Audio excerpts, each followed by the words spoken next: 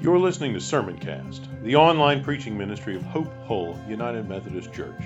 Be sure to visit us at hopehullumc.org/sermons, where you can subscribe to future episodes of Sermoncast and browse our archive of past messages. Thanks for tuning in. We typically do not think of God as one who has problems. We have problems. We have all kinds of problems. We have relationship problems. We have problems with our families, problems at work. We have all sorts of problems. You might be thinking through the list of problems that you have. We have health problems. But not God, right? God is perfect. God doesn't have problems. God is perfect, and His perfection means He's free from problems. He's glorious, and He's majestic, and He is marked by beauty and splendor and power. How can someone with infinite power have any problems? There's one thing God is not supposed to have, and that one thing is a problem, isn't it? And yet, if we read through the narrative of Scripture and kind of take the big picture in mind, we find that God has a very serious problem.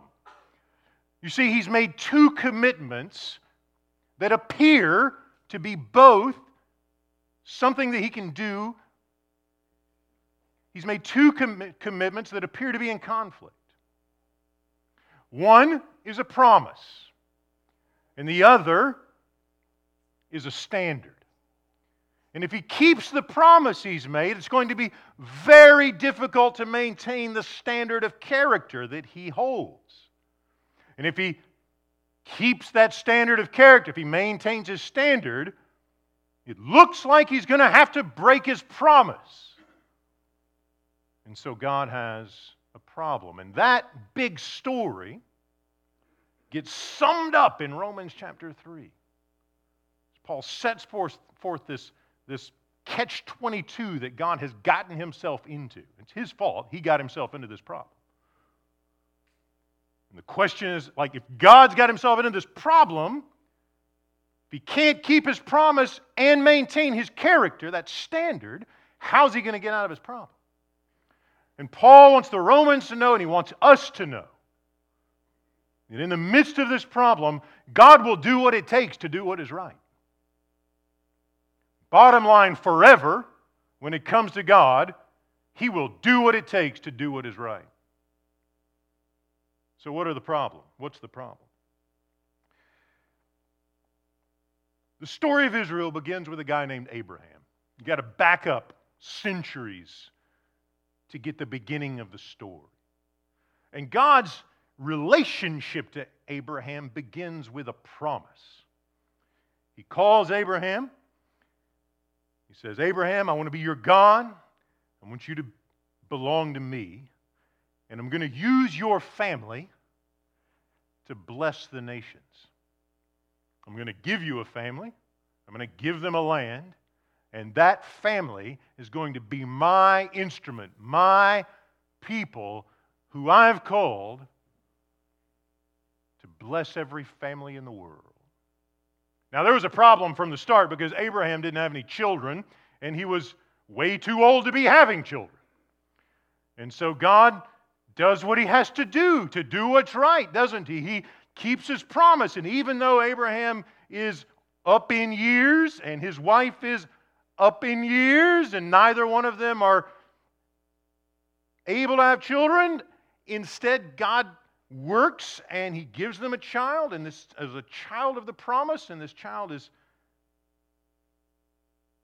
a demonstration of God's faithfulness. He makes a promise. It looks like it's going to be hard to keep the promise, but God does what it takes to keep His word, doesn't He? So He gives Abraham a child, and as you read through the story, his family becomes more than the stars in the sky, as God told him it would be. And there's a promise. I'm going to use your family to bless the nations. But God also has a standard, and that standard is understood in His commitment to justice. He's perfectly holy, and perfectly righteous. And anyone who is perfectly righteous cannot let unrighteousness or injustice or sin just be swept under the rug. Right? It's not just to ignore injustice. It's not right to ignore unrighteousness. It's not holy to ignore sin. And so God has to do what's right.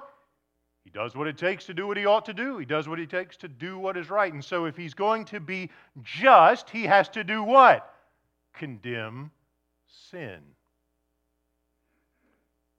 And that's the problem that Paul articulates in the first half of Romans 3.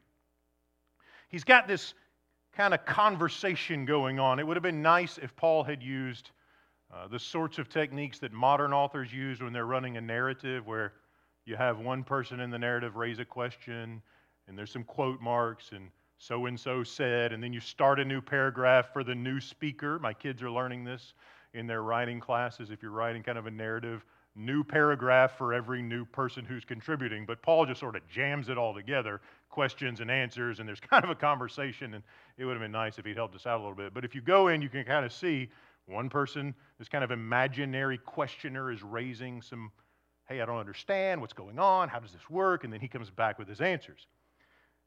And one of the first questions is, what advantage has the Jew? And the question is raised because Paul has spent chapter 2, verse 1, all the way through the end of chapter 2, talking about how the Jewish people are under sin. Like, they have God's law, and God's law tells them what an upright life should look like, and yet they've sinned against God, and the law says if you sin against me, you're condemned. And we know the story, right? You can go all the way back in time after time after time. You've got God, he gives the Hebrew people his law. I want you to be my people, and I want to be your God, and I want this covenant with you. And yes, God, we want that. We're here for you. And then very short time later, they've broken the covenant. Renew the covenant. God, we love you. We repent. We want to be your people. We want you to be our God. Very short time later, they've broken the covenant. You just read through the Old Testament again and again and again. You see that pattern. It just happens again, over and over and over. And you kind of get this rehearsal of that in Romans chapter 2, that even though God has called this people and given them his covenant, they have rebelled against him, and the consequences of that, if God is just, if he does what's right, he can't ignore sin, even if it's the sin of his own people. He can't say, well, they're my people, I'm just going to look the other way or sweep it under the rug. God can't do that. And so the question comes up, well, so what's in it for them? What advantage do they have? If they're condemned just like everyone else, what's the advantage? And Paul answers, well, there are advantages. They've been entrusted with the oracles of God. God has spoken to them. He's given them the dignity of being his people. He rescued them from slavery. He gave them his covenant. He is revealing his name to the nations through this people. They've been entrusted with God's word. And yet, they were unfaithful, verse 3. And then here's the crucial question. What if some were unfaithful? Romans 3, verse 3. Does their faithlessness, their sin, nullify God's faithfulness? That's the question, isn't it? God promised this family that he would use them as his instrument to bless the nations. He promised them he would use them as his instrument to bring redemption into the world and to fill the world with his beauty and his glory and his saving power. He promised Abraham that he would use his family to save the world. But they have been unfaithful, and they deserve condemnation.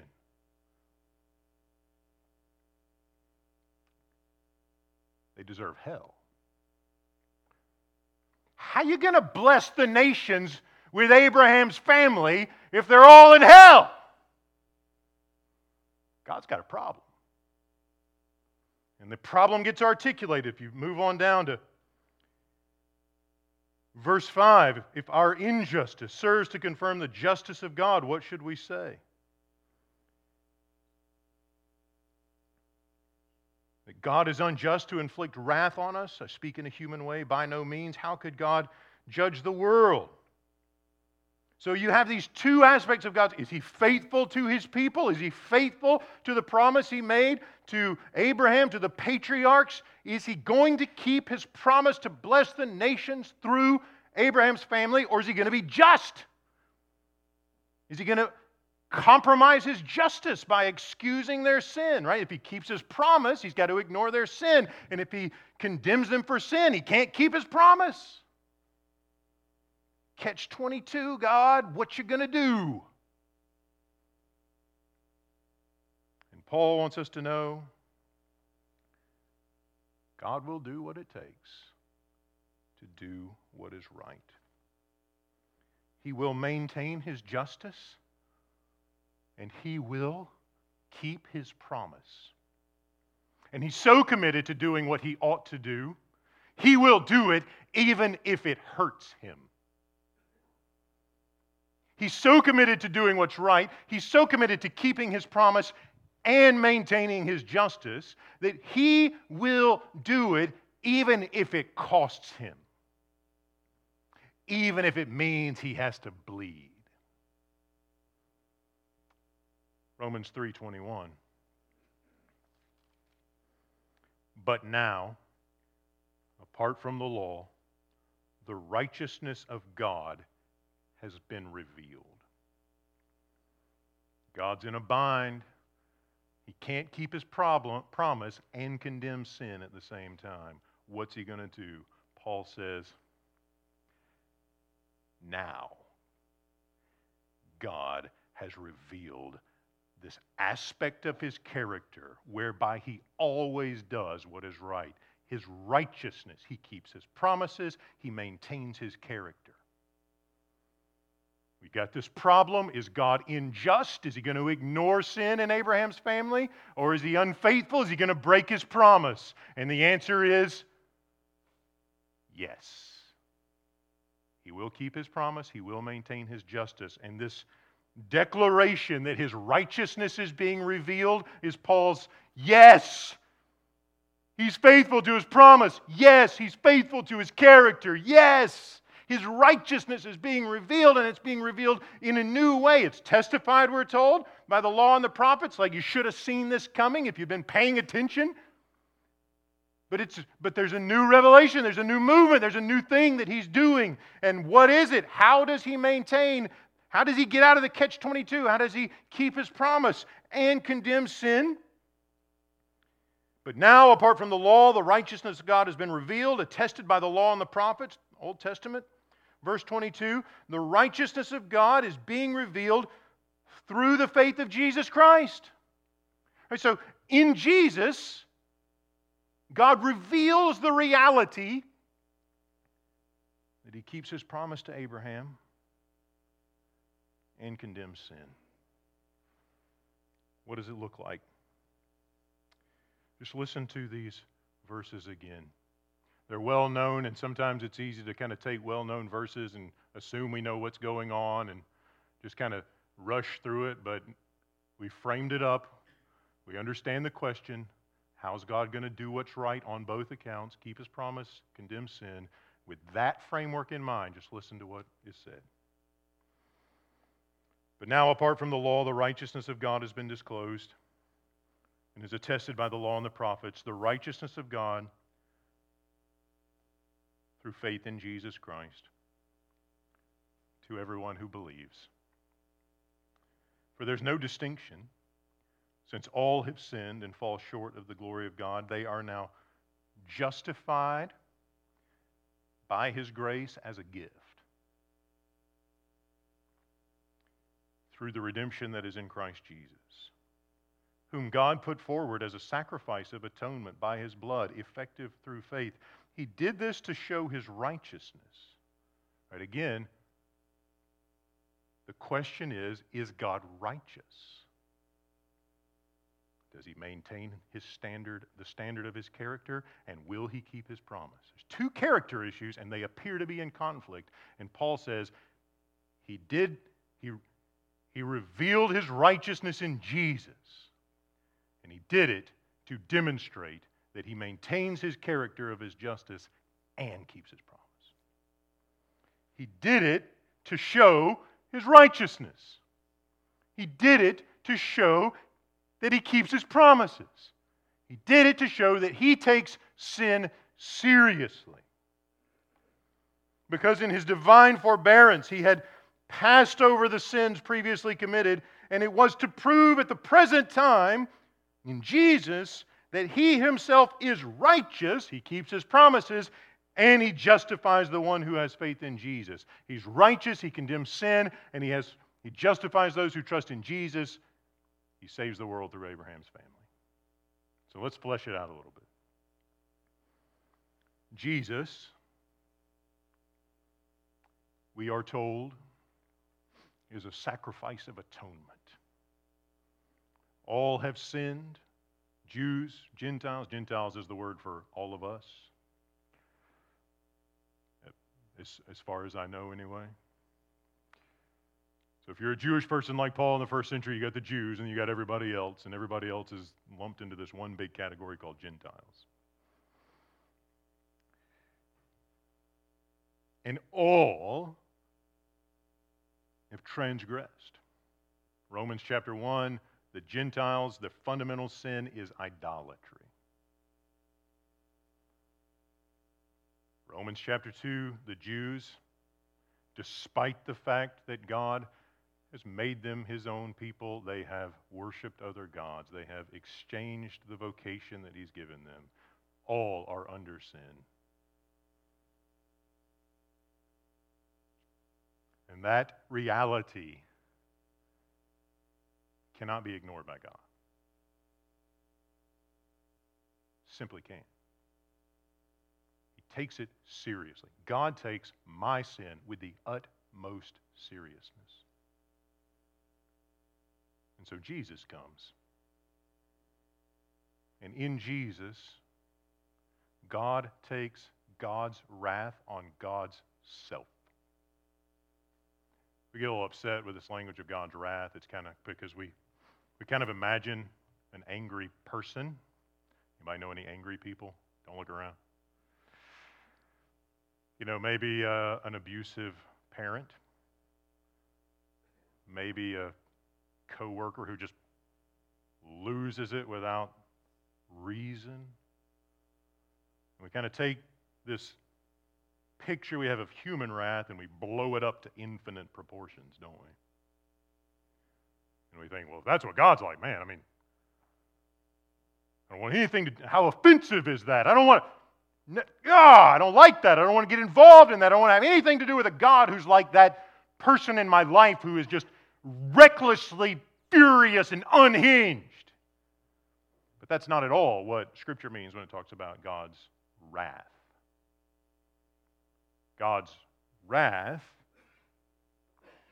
is his consistent, just, good opposition to everything that seeks to destroy his people and his world.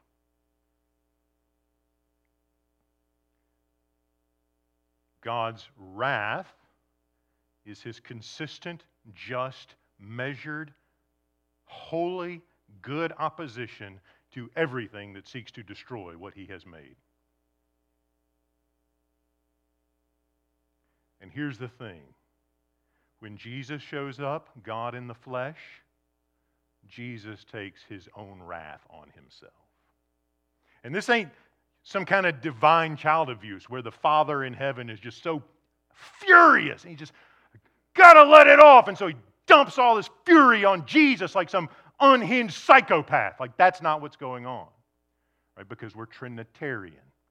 God is one. Father, Son, and Holy Spirit are, the Father is God, the Son is God, and the Spirit is God. And when Jesus takes the consequences of our sin, right?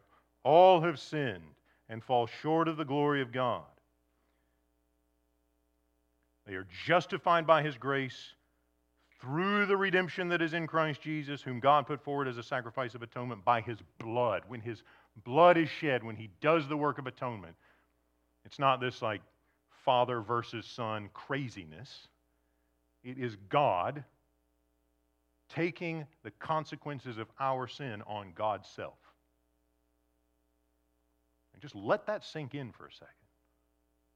When God formed Adam and breathed the breath of life into him, at that moment he knew that this project, that Adam was going to be unfaithful with the trust that had been put in him. And Adam's going to take this project off the rails, and it would create global disaster. Paul will say later in Romans 8 that creation is yearning to be free from its bondage to decay. And we feel that bondage to decay, don't we?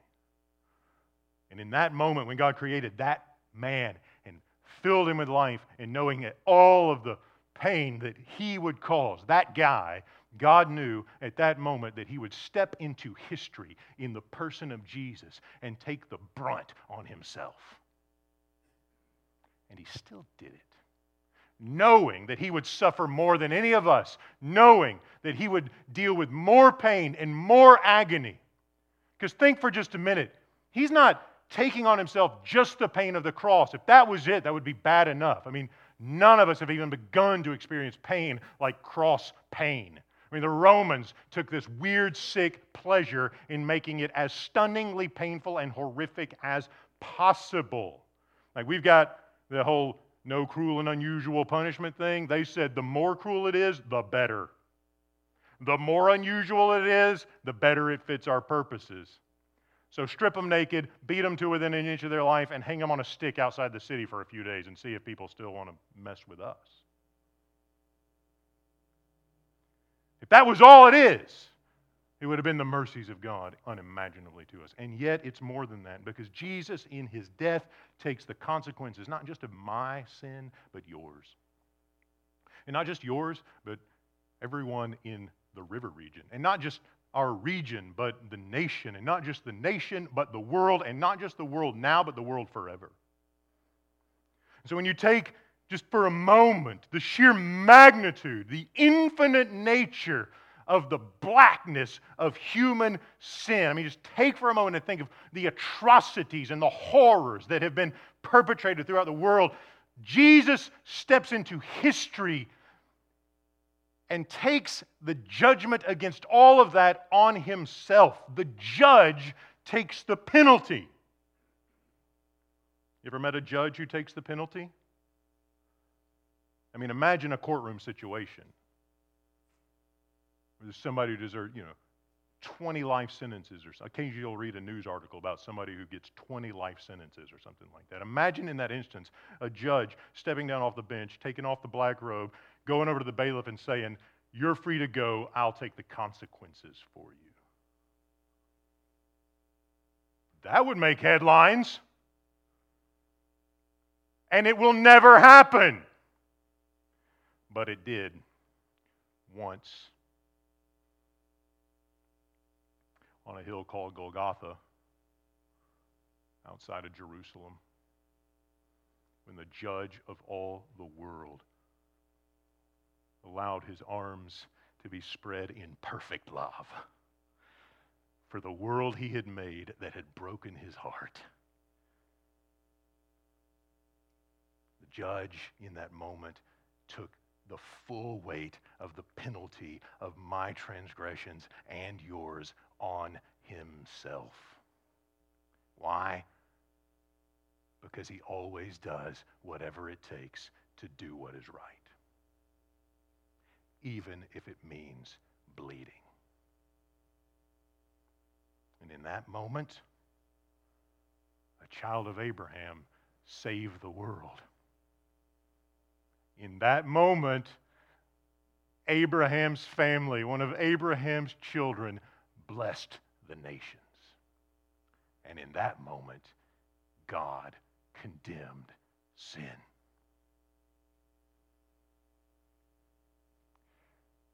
The catch-22 was only an apparent catch-22.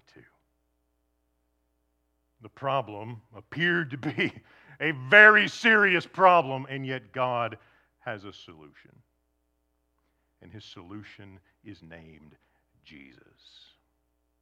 And the benefits of Jesus' faithfulness, because that's what, Jesus embodies the faithfulness of God, doesn't he? Jesus embodies the righteousness of God and the benefits of his faithfulness, the forgiveness that comes, the righteous declaration that you are pardoned, you are free, you are forgiven, you are reconciled to God. All of that comes simply through trusting. Not doing something, not sort of, all right, God, I know I owe you a few because I've made a real mess of things, but I'm going to work real hard. I'm going to get myself to church a few times, and I'll throw a little money in the basket on my way out the door, and I'll even help clean up after the service or something. I know I've done wrong by you, and I'm going to try to. We cannot justify ourselves. We can do all of those things, and when we stand before Jesus, none of it avails to anything. One thing, friends. One thing. Trust him. Trust him to do for you what you cannot do for yourself. None of us have the power to do what he does. None of us can take this catch-22 and fix it.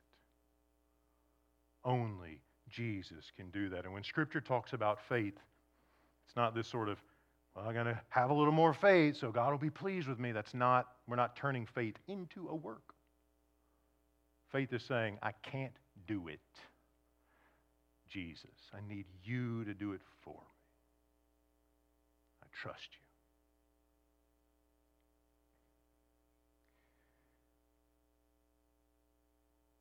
What's God's purpose in this? The purpose goes back to the Abraham story, doesn't it? He doesn't suffer just to sort of wipe the slates clean and so we can not have to worry about what happens to us when we die. That's a benefit, but it's not the point. The point goes all the way back to that first promise. Hey, Abraham, I want to use your family to bless the nations.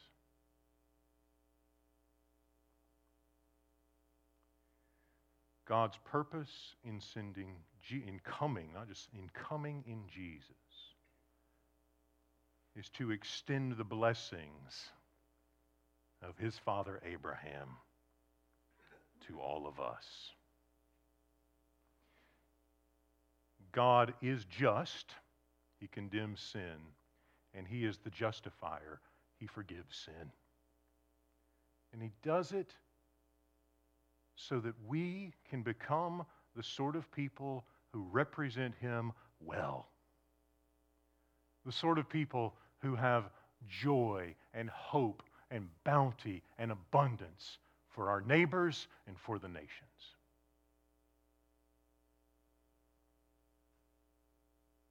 There's a lot of material in Romans after chapter 3.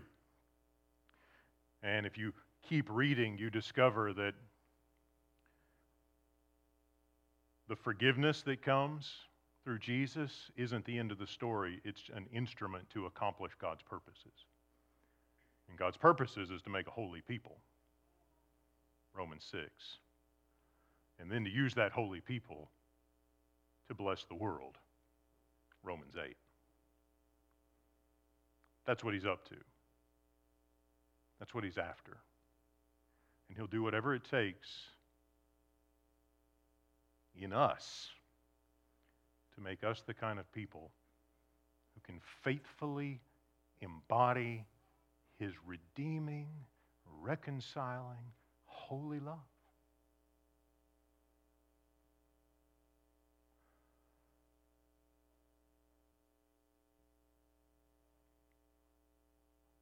I can't imagine that some of us are not feeling the weight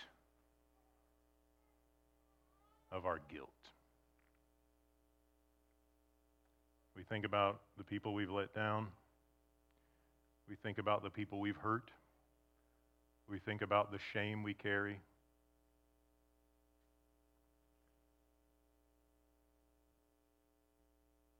Romans 3 says, Jesus accepts you with all of that. And he loves you despite it. And if he doesn't heap shame and guilt on you, you ought not heap it on yourself. See, that's one of the ways that we are hindered from living into his purposes. God can't use someone like me. God can't do anything with someone who's done the things I've done. This doctrine of justification that says God says you're right, you're in the right, I find in your favor, your sins are forgiven, means that God takes us, all of us, with all of the dead weight, the darkness that we bring, and he sets us free to be his people, to be his representatives, to be his agents of blessing.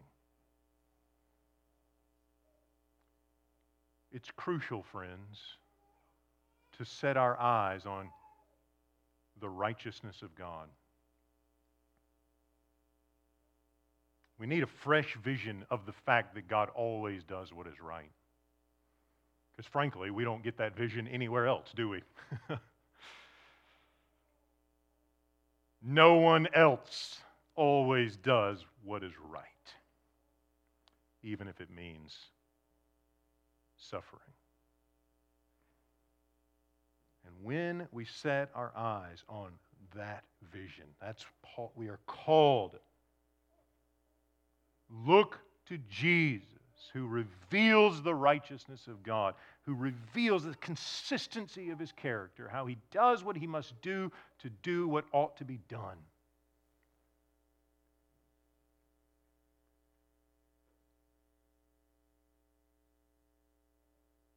In these days of anxiety and days of sickness and days of ups and downs and global just angst, eyes on Jesus. His character is consistent. His love is perfect. His faithfulness is unquestioned. Eyes on Jesus, friends. And you will find yourself, if your eyes are on Jesus, that you will live into this vocation to be a blessing to your family, to your church, to your coworkers, to your culture, and yes, to the nations. But we can't live into that if we can't see God's righteous character. Eyes on Jesus. You've been listening to Sermoncast, the online preaching ministry of Hope Hull United Methodist Church. If you enjoyed this message, consider sharing it with a few friends. Remember to visit us at hopehullumc.org/sermons and subscribe to get notified when new content is posted. Thanks for listening.